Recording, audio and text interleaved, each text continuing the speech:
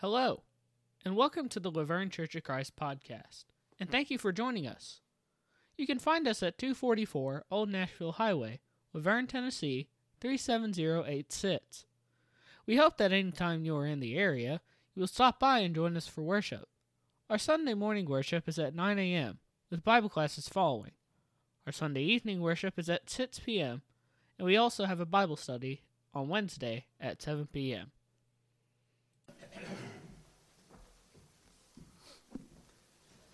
This morning's scripture reading will be taken from John 3:16 through 21, and that's on page 940, the red Bible in front of you. John 3:16 through 21. For God so loved the world that he gave his only begotten Son, that whoever believes in him should not perish, but have everlasting life. For God did not send his Son into the world to condemn the world, but that the world through him might be saved. He who believes in him is not condemned, but he who does not believe is condemned already, because he has not believed in the name of the only begotten Son of God. And this is the condemnation, that the light has come into the world, and men love darkness rather than light, because their deeds were evil. For everyone practicing evil hates the light and does not come to the light, lest his deeds should be exposed. But he who does the truth comes to the light, that his deeds may be clearly seen that they have been done in God.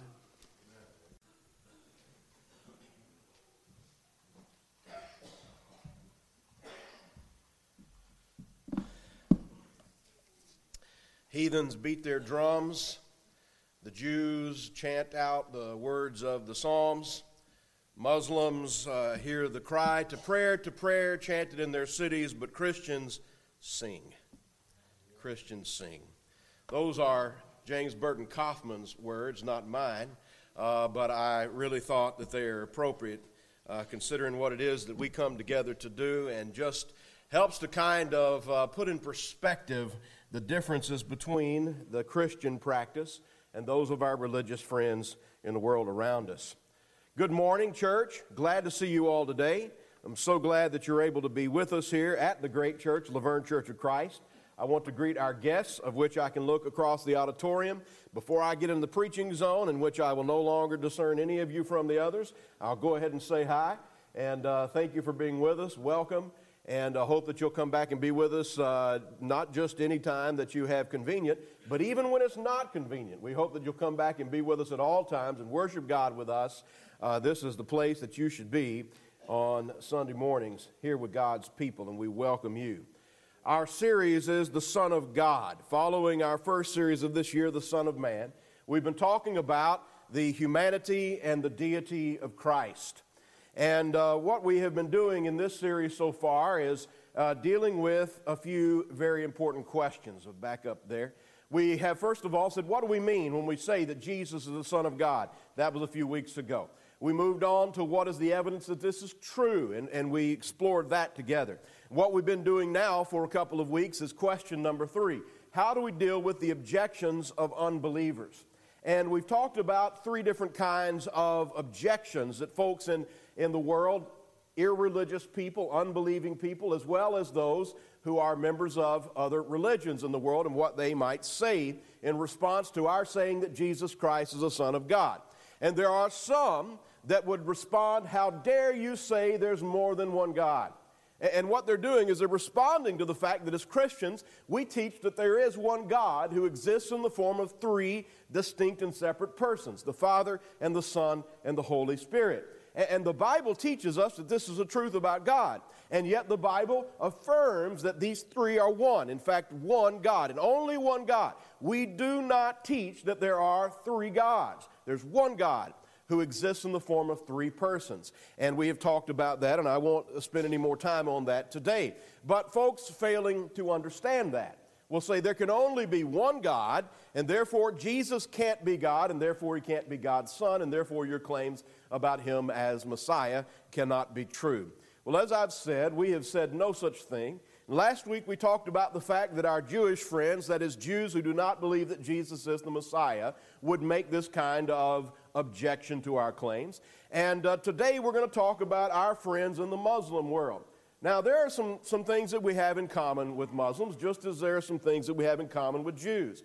We share some foundational stories, Bible stories we might say, though the details are different due to the sources. Now, I don't have time to go into this today. I want to say the same thing that I said last week about the Jews. What I'm doing is giving you some basics, giving you kind of the direction that you need to go if you want to study this subject more deeply. Anybody listening to any of these sermons last week and today especially may come up, well, why didn't you speak about this? Why didn't you answer this objection? Why didn't you talk about this? Well, because I only have a certain amount of time.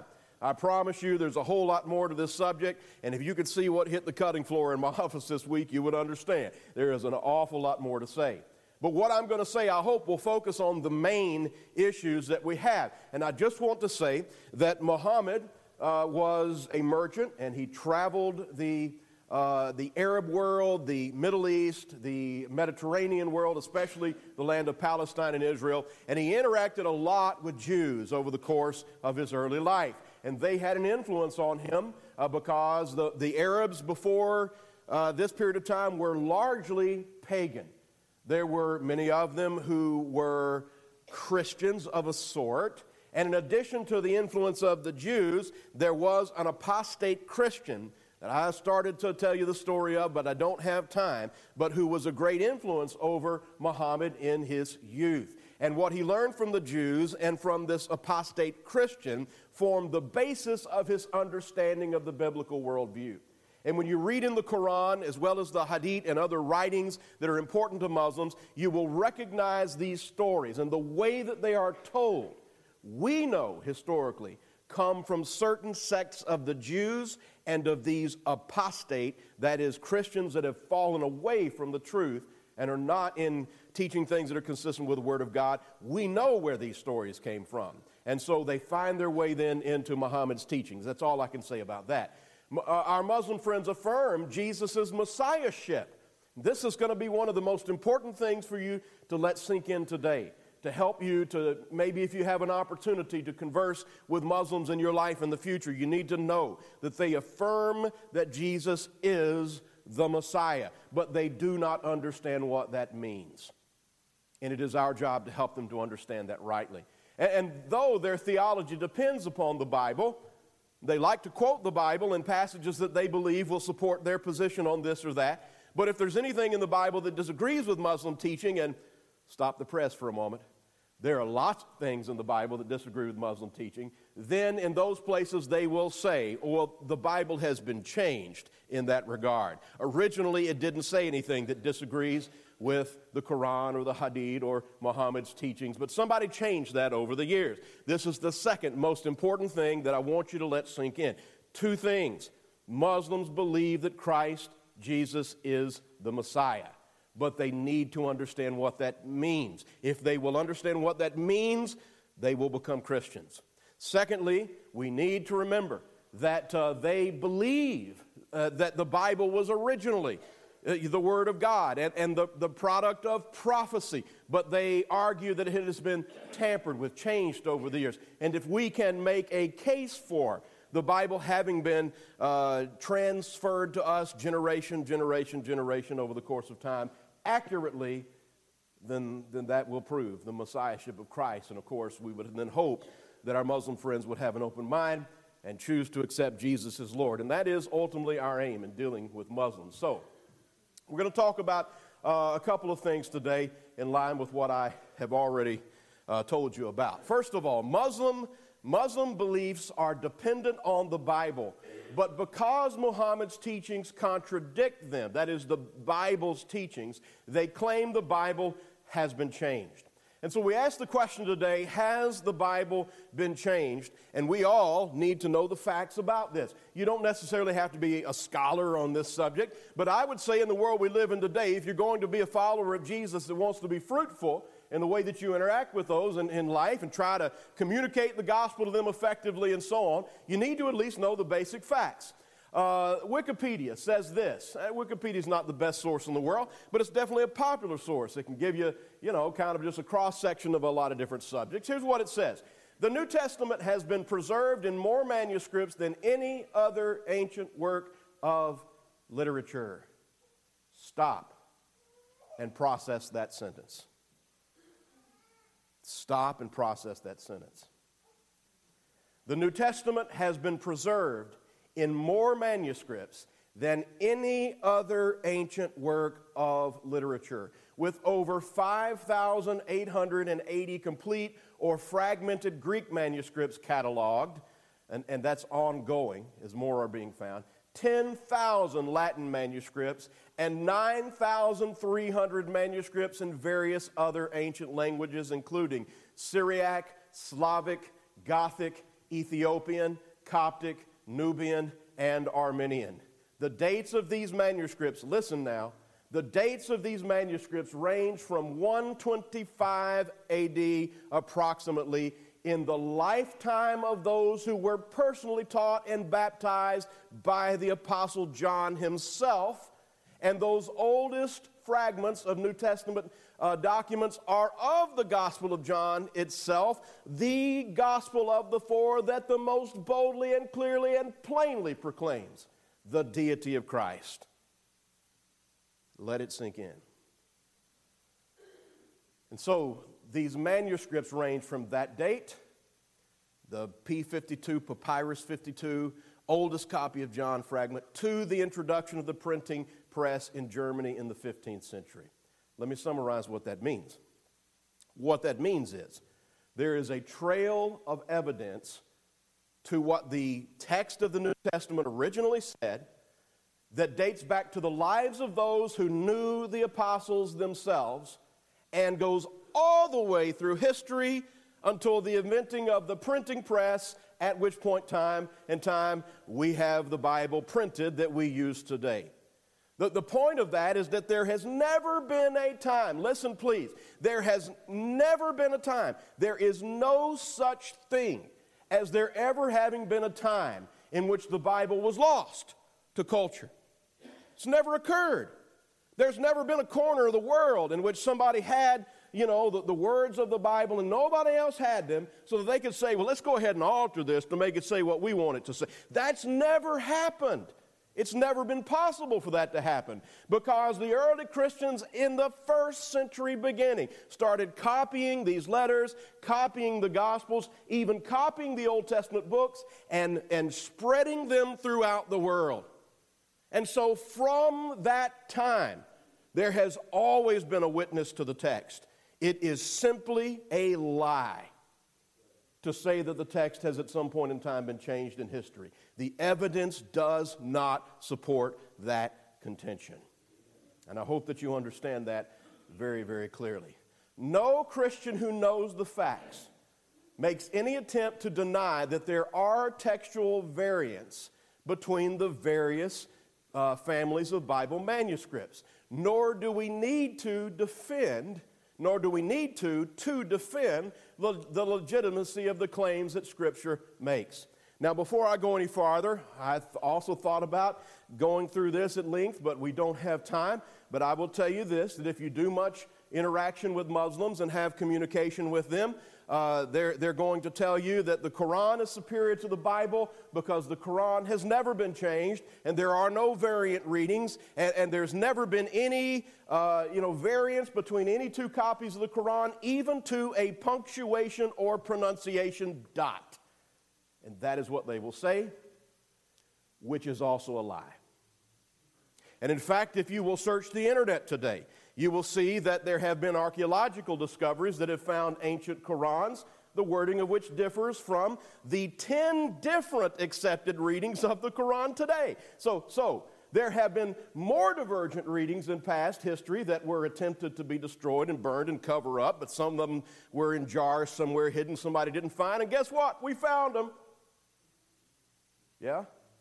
And today, there are 10 different variant readings of the Quran used by Muslims across the world with approval of the whole Muslim community. So do not let a Muslim tell you that this Quran has somehow been protected from any kind of variant readings and then make some kind of claim against the Bible as if we're silly for believing it because there are textual variants. Does that make sense?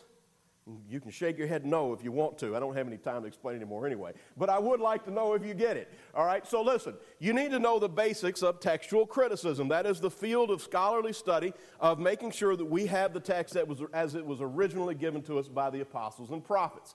There is a mission and there are methods of scholars to establish the critical text of the Old and New Testaments. Critical text, by that I mean simply this, that scholars spend their lifetimes studying the manuscript evidence we have for both Old and New Testaments. I'm going to say more about the Old Testament later in the sermon. Right now I want to focus on the New Testament, specifically it being the most important, teaching from Jesus himself, all right? And so the mission is to go through the manuscript families, the evidence, the trail of evidence that goes all the way back to the 2nd century A.D., in these various documents, and to trace back where a scribal error was made that then was copied by subsequent generations of scribes. And this is the great privilege that we have with God's providence having given us so many thousands of manuscripts and us being able to date them accurately, which we scientifically can. It enables us to trace back and see, oh, that's where the scribe missed a line. This is where the scribe misspelled a word. This is where a comment that a scribe made in the margin was accidentally brought into the text by a subsequent scribe. You can trace those errors back all the way through the course of time, and you can thus reconstruct the original text to the point of 99.99% accuracy. Cool, right? Works for me. Works for me. And so the methods that scholars use are to trace these back and to develop these family trees, you might say, of manuscripts. And that science, man, is not a new thing. It has been being done for a long time. And if you care to research that, I can point you to books, to websites, to scholars that you need to look into, and you can see that this stuff is being taken very seriously. And the case it is made for our Bibles having the original text that the apostles wrote in the 1st century is more than strong. It is an ironclad case that can be made, and we need to understand that. But we also need to know what the textual variants are. What the textual variants are. Now, what some folks would like you to believe is that there are alternate stories out there, alternate versions of the gospel, alternate teachings about what Christian life ought to look like, etc., and that in the ancient world, those were all competing and they were equally legitimate, equal valid, and that somebody along the line said, I don't like these others, so I'm going to use my authority to tyrannically destroy all these others, and I'm going to give the world this one that's all about money and power. And of course, that's what evil suspicion today would like to say about how the process occurred. But that's not actually the case at all. All scribal, all variant readings of New Testament documents are misspelled words, repeated words, missing words, a missing line, a repeated line, or a section that is put in a place that it probably didn't originally belong, that belonged in a different place in that book or that letter when it was originally written. Now, what that means is that there is no different case, no alternate or competing case for the truth of the gospel of Jesus Christ. There are no teachings of the Christian religion that somehow vanished or went away. There are no additional teachings that add new doctrine to the Christian faith that somehow were able to find their way in. That's not the case at all. It's simply people's, mistakes. Just honest mistakes that were made and then passed on. And so the case that people make about the variant readings of different New Testament pieces of literature is wildly overblown. And it's because most people are ignorant of the truth that they're able to be misguided and deceived when people stretch the truth about them. And listen to this. No Christian doctrine depends on any variant reading. 99% of the New Testament does not have variant readings. It's only 1% of the text in which you will find those mistakes that are variant readings. But there is no New Testament doctrine at all, no New Testament teaching at all that depends upon any variant reading. If you've got, say, the variant reading in Mark chapter 16, Mark 16, 15, and 16 is part of that disputed variant reading, where we have Mark's account of the Great Commission, right? Go into the world and teach the gospel to the whole creation. Whoever believes and is baptized shall be saved. That's part of a disputed variant reading. It's questioned by some scholars whether the last 12 verses of the Gospel of Mark were in the original or not. You see how we don't hide anything in Christianity? I'm not afraid of that. I believe it belongs where it is in Mark's text, but even if it was slipped in, a part of some other Christian teaching that a scribe added to the end of it that Mark didn't actually write, even if Mark didn't actually write those words, is the doctrine of baptism destroyed because there is debate about the last 12 verses of Mark? Well, of course not. There's no dispute about Matthew 28, 18 through 20, no variant reading there. There's no variation on Acts 2, 37 through 39, no variant reading there. There's nothing that is to contend against Acts 22, verse 16. That's there. What about Romans 6, the first 4 or 5 verses? Nope, that's ironclad.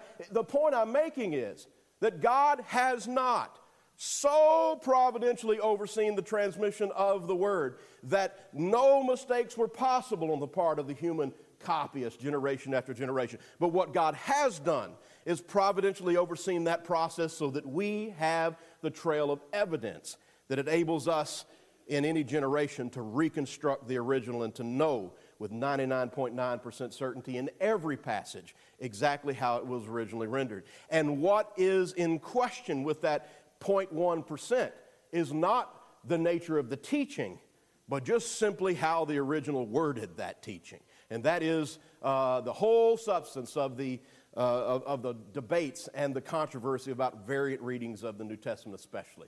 So the Muslim belief that Jesus is the Messiah is, if studied through to its reasonable conclusion, exposes Muslim teachings as false and points them to the Bible as the truth. All right? I love the fact that I'll just go ahead and give credit to the Holy Spirit, because I do believe it was the Holy Spirit that saw to it providentially that when Muhammad was done with his teachings, the Quran was full of allusions to Jesus as the Messiah. It's just one of those little fishing hooks that the Holy Spirit has put even in that false prophecy in the hope that the folks who have been deceived by it would latch on to that, take the bait, so to speak, take the hook and be reeled in. Because if someone will, reading the Quran, if a Muslim in a Muslim country reads the Quran and sees that Isa, they call Jesus Isa, that he is the Messiah, and they say, well, I want to understand what that means. If they will begin to study what Messiah means with an open mind, guess where they end up?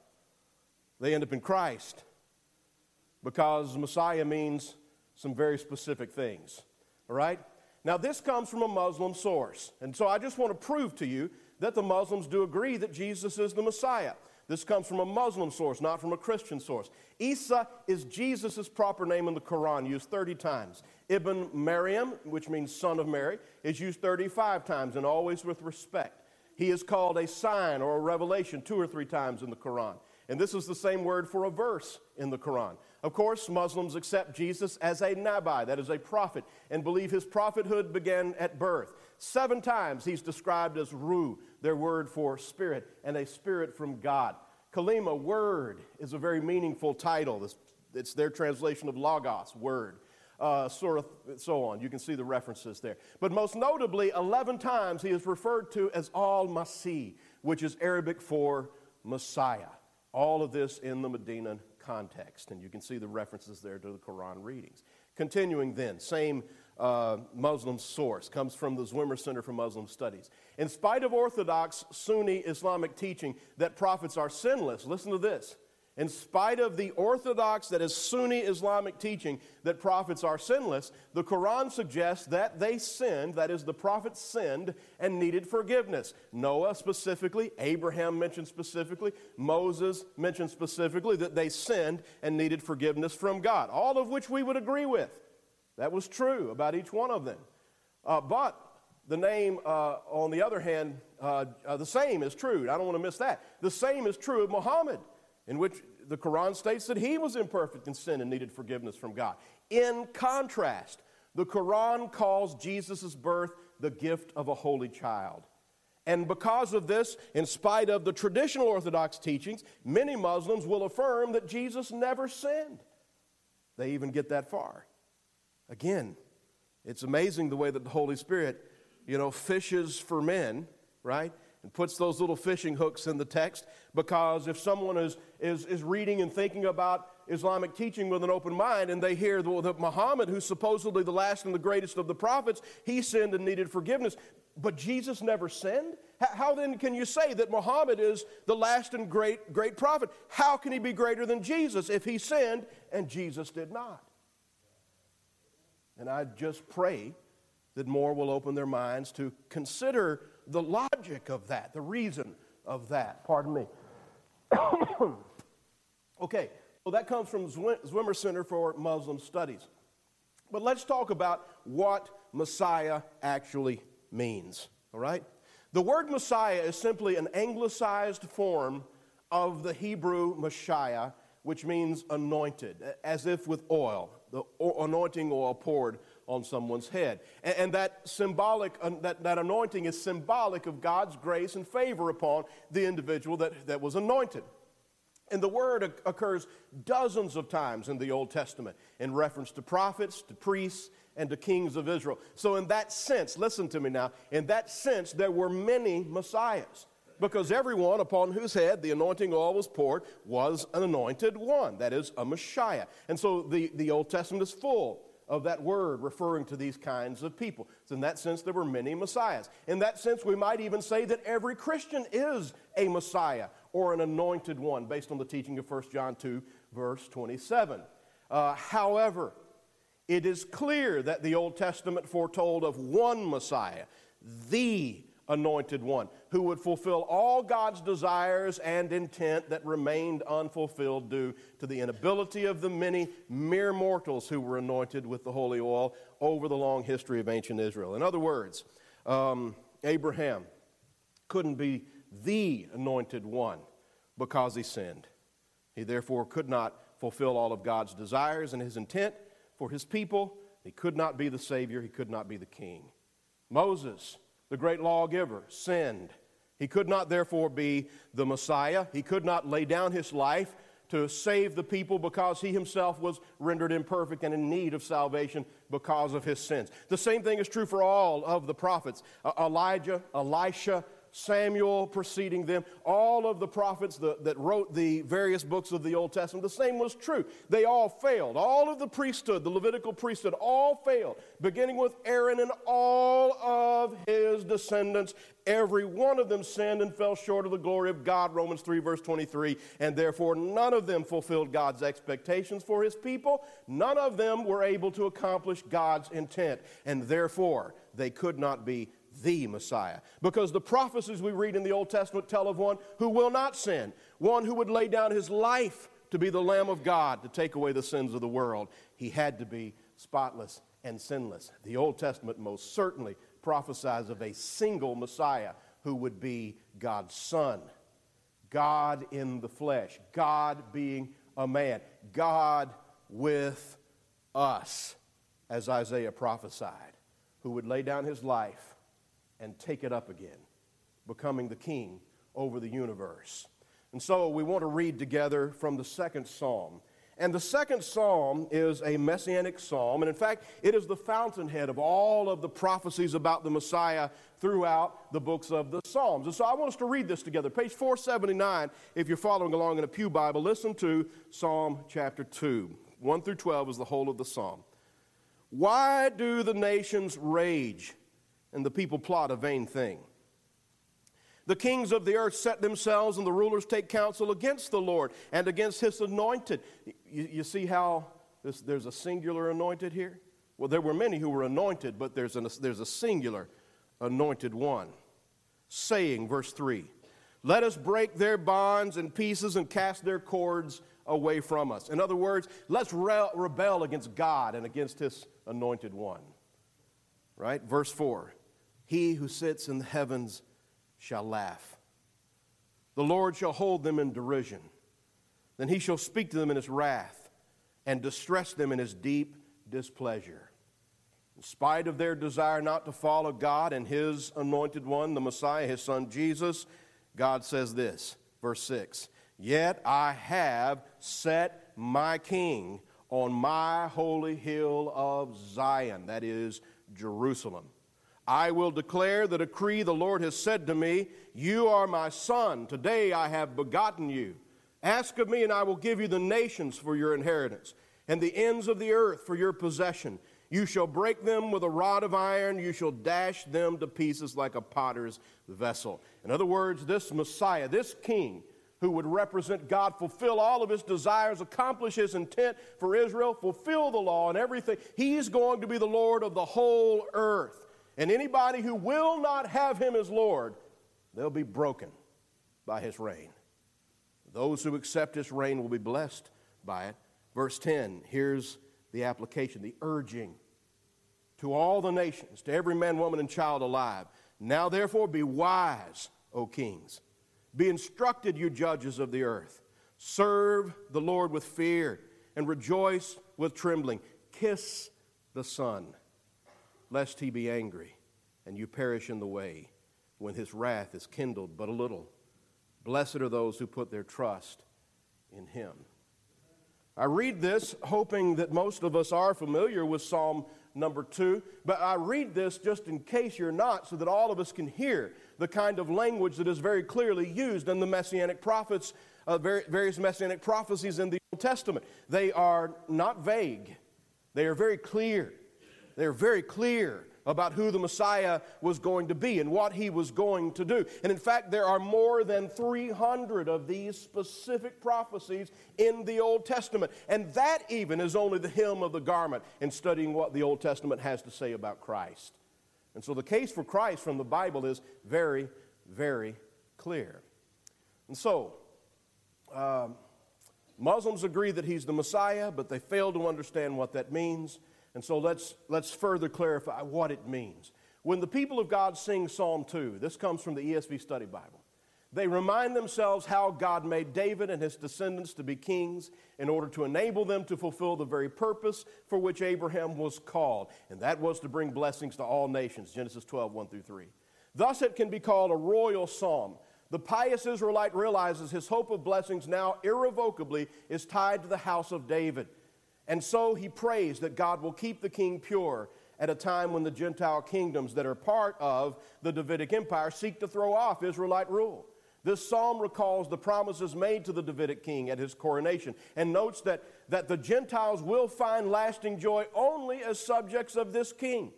With its prospect of a worldwide rule for the house of David, the psalm also looks to the future when the Davidic Messiah will indeed accomplish this. In fact, the scope of such an accomplishment calls for a ruler who is more than a mere man. I think that's a great summary of what we read in Psalm chapter 2. It really helps to get the point across of what the Bible teaches about the Messiah. Well, the Jews, all the Jews, at least from the time of David forward, knew that they were looking for a single great anointed one, the true son of Abraham and David, and the Son of God the Father himself, who would save them from their sins and establish and bring about the expansion of the kingdom of heaven so full and wide that it would eventually draw all the nations under his banner to live eternally under his righteous rule. They certainly did not understand how he would or how long it would take for him to accomplish it all, but they knew they were looking for a truly unique man who would suffer and somehow overcome death and live and reign forever. The Old Testament teaches this clearly from its beginning until its end. And so I told you I'd come back to the Old Testament here because ultimately, though the New Testament is the most important thing for us to establish its legitimacy, its authenticity, and its integrity, but the New Testament is the fulfillment of the Old. And the Messianic prophecies, all 300 plus of them, as well as everything else that the Old Testament says about Jesus, is extremely important for making the rock-solid case that Jesus is the Son of God. And so we need to understand whether or not we have a legitimate, authentic Old Testament as well. I want you to understand how the Old Testament came to us. It began, of course, with Moses. Moses was the first writer or collector of the Old Testament books, and that begins at about 1450 BC. That's not the beginning of the Bible story. That's the beginning of the Bible being written, all right? So about 1450 BC, Moses writes the Torah. He either wrote or collected the book of Job into his writings, and then, of course, the prophets that proceeded from Moses wrote the rest of the Old Testament over the course of about 1,000 years. And so 400 BC approximately, Malachi is written, the end of the canonical Old Testament period of time as far as writing is concerned. Well, we know that the Septuagint, the LXX, which was the Greek translation of the Old Testament, we know that it was already written and complete beginning at about 250 BC. And so we know for sure that all 39 books of the Old Testament predate the birth of Christ. And what that means is that all 300 plus messianic prophecies were written centuries before Jesus was born. And therefore, it really is not rational for someone to make a case against what the Bible teaches Messiah means. The case is just too strong, brothers and sisters. Of course, our Old Testaments, though, are based upon the Masoretic Hebrew text. And part of the problem with folks in the past couple of centuries wanting to reject our Old Testaments and our Bibles today was the fact that they knew that the Masoretic text is drawn from documents that date at the oldest fragments to the 800s AD. That is approximately 800 years after the life of Christ. And the best of them, Codex Leningratus, I think is the name of it in Latin, but it dates to the 11th century, to the 1000s AD. So the most complete Masoretic Hebrew text of the Old Testament was 1,000 years younger than Jesus. And so people would say, well, you can't possibly prove that the text you have in the Bible is the original. Well, then beginning in 1946, lasting about 10 years, archaeologists uncovered hundreds of scrolls in the Quran, the remains of the Qumran community in the wilderness of the land of Israel. And of those hundreds of Dead Sea Scrolls, there are portions or complete copies of every single part of the Hebrew Bible. And they date to as old as the 200s BC. You know what the real notable fact about what the Dead Sea Scrolls proves is? We've got 200 BC now for certain Old Testament documents, both Hebrew and Greek. We compare them to the Masoretic text of the 1000s AD. Guess what? The text didn't change because it hasn't been changed. Listen, I'm telling you, there is no evidence that the Bible's text has ever been significantly changed in any way. And anyone who makes an accusation that the Bible's text has at any point in time been changed is doing so without a single fact to support that contention. They simply don't like something that the Bible says, and the easiest way for them to brush it off and reject it is to say, oh, well, somebody must have changed that sometime in the past.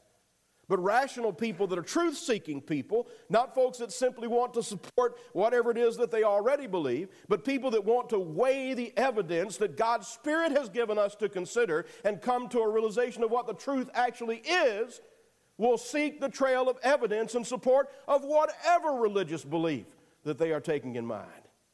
Now, I'll tell you what, as Christians, we are not one bit afraid of any kind of investigation or inquiry into the basis of our faith, because the truth is on our side. There is no religion in the world other than Christianity that has the kind of scientific, factual proof to back it up. And I'm telling you that is true.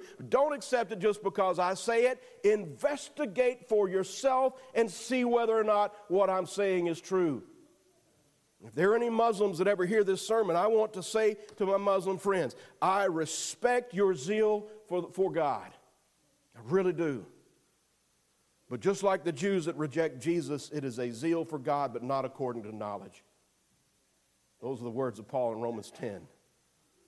I beg you to really seriously investigate the basis for the claims that you have been taught. Because I trust that if you will do so with an open mind, it will lead you to Jesus and to your salvation. And so, clarifying our disagreements we've talked about today, the Bible has not been changed. And therefore, Jesus is Lord, and Muhammad, let me just say it, he ain't even a prophet. Nor can he be. There is still, by the way, only one God. And he is three persons, the Father and the Son and the Holy Spirit. And that is the truth. The Bible does effectively expose Muslim teachings as false, and it points to the message of the Bible, the message of Christ as the truth. And so I want to ask you, my brothers and sisters in Christ, to do your best to learn these two main emphases of this sermon. Go back, get online, listen to it again and again until these two main emphases that I've talked about today become clear to you, and develop at least some proficiency into being able to talk about these things with Muslims if you're given the opportunity, because we don't hate them. We want to be friends to our Muslim friends and neighbors. We want to help them to see that Jesus is Lord so that they can be saved, because there is no salvation in false prophets. There is none. We're not being an enemy of anyone by telling them the truth. We're simply trying to be their friends. So do your best to learn these two main emphases so that you can refute the mistaken Muslim claims about the transmission of the Bible, and so affirm the full meaning of the Messiahship of Jesus in the loving hope that some of them would be saved. Remember this passage we looked at last week? Peter's words, 2 Peter chapter 1, beginning in verse 16. For we did not follow cleverly concocted fables when we made known to you the power and return of our Lord Jesus Christ. No, we were eyewitnesses of his grandeur. For he received honor and glory from God the Father when that voice was conveyed to him by the majestic glory. This is my dear Son, in whom I am delighted. When this voice was conveyed from heaven, we ourselves heard it, for we were with him on the holy mountain. Moreover, we possess the prophetic word, that is the Bible, as an altogether reliable thing. And you do well if you pay attention to this as you would to a light shining in a murky place until the day dawns and the morning star arises in your hearts. It's a poetic way of saying, study the Bible and it will open your eyes. It will enlighten your mind. It will fill your life with truth, knowledge, guidance, direction, and hope like nothing else can. He summarizes, no prophecy of Scripture ever comes about by the prophet's own imagination. No prophecy was ever born of human impulse. Rather, men carried along by the Holy Spirit spoke from God. In summary, God's providence did not see fit to so protect the transmission of the biblical text that scribes could make no mistakes. Textual variants do exist. His providence did, however, preserve for us thousands of manuscripts, enabling us to identify and correct our mistakes. But no textual variant significantly changes the meaning of any context in the Bible. Providence has protected the transmission of the message and the meaning of the Bible perfectly. And so we can affirm that together today. Forward that slide, please. My clicker has abandoned me. Yes, please. We learn from this that providence regards spellings and word order and other minor issues like these to be relatively unimportant. God doesn't major in minors. The truth of the message is the only thing that ultimately matters. So read whatever Bible version you want to read with a clean conscience. I've listed 7 there I endorse. You can ask me about them afterwards. Forward the slide again, please. We learn, forward it again, please. There we go. Since the text of the Bible we have today has been proven to be trustworthy, even after thousands of years of transmission, its teachings about Jesus stand as authentic. So believe them or not, the text, however, is authentic, and the case stands on its own merits. Our mission as Jesus followers is to proclaim the truth of his unique sonship to God the Father as the one and only God-man to the whole world, including Muslims, and there is salvation in no one else. Next slide, please. And so, brothers and sisters, we've made the case. And I'm through defending the gospel against objections. There's a lot more that could be said. I appreciate your patience. We're going to conclude this series next week, Lord willing, by looking at that great, majestic text we've been reading in our scripture reading every week, John 3:16 through 21. I just want to say this morning, if you're outside of Christ and you know that you're in sin, you have a Savior in Jesus, and he's the only one.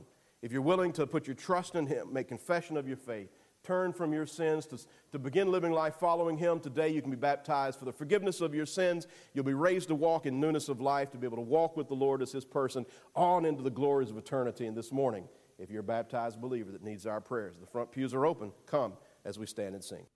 Thank you for listening to this message from God's Word. If you have any questions, please email them to us at office@lavergnecoc.org. Once again, we thank you for listening, and we hope you have a blessed day.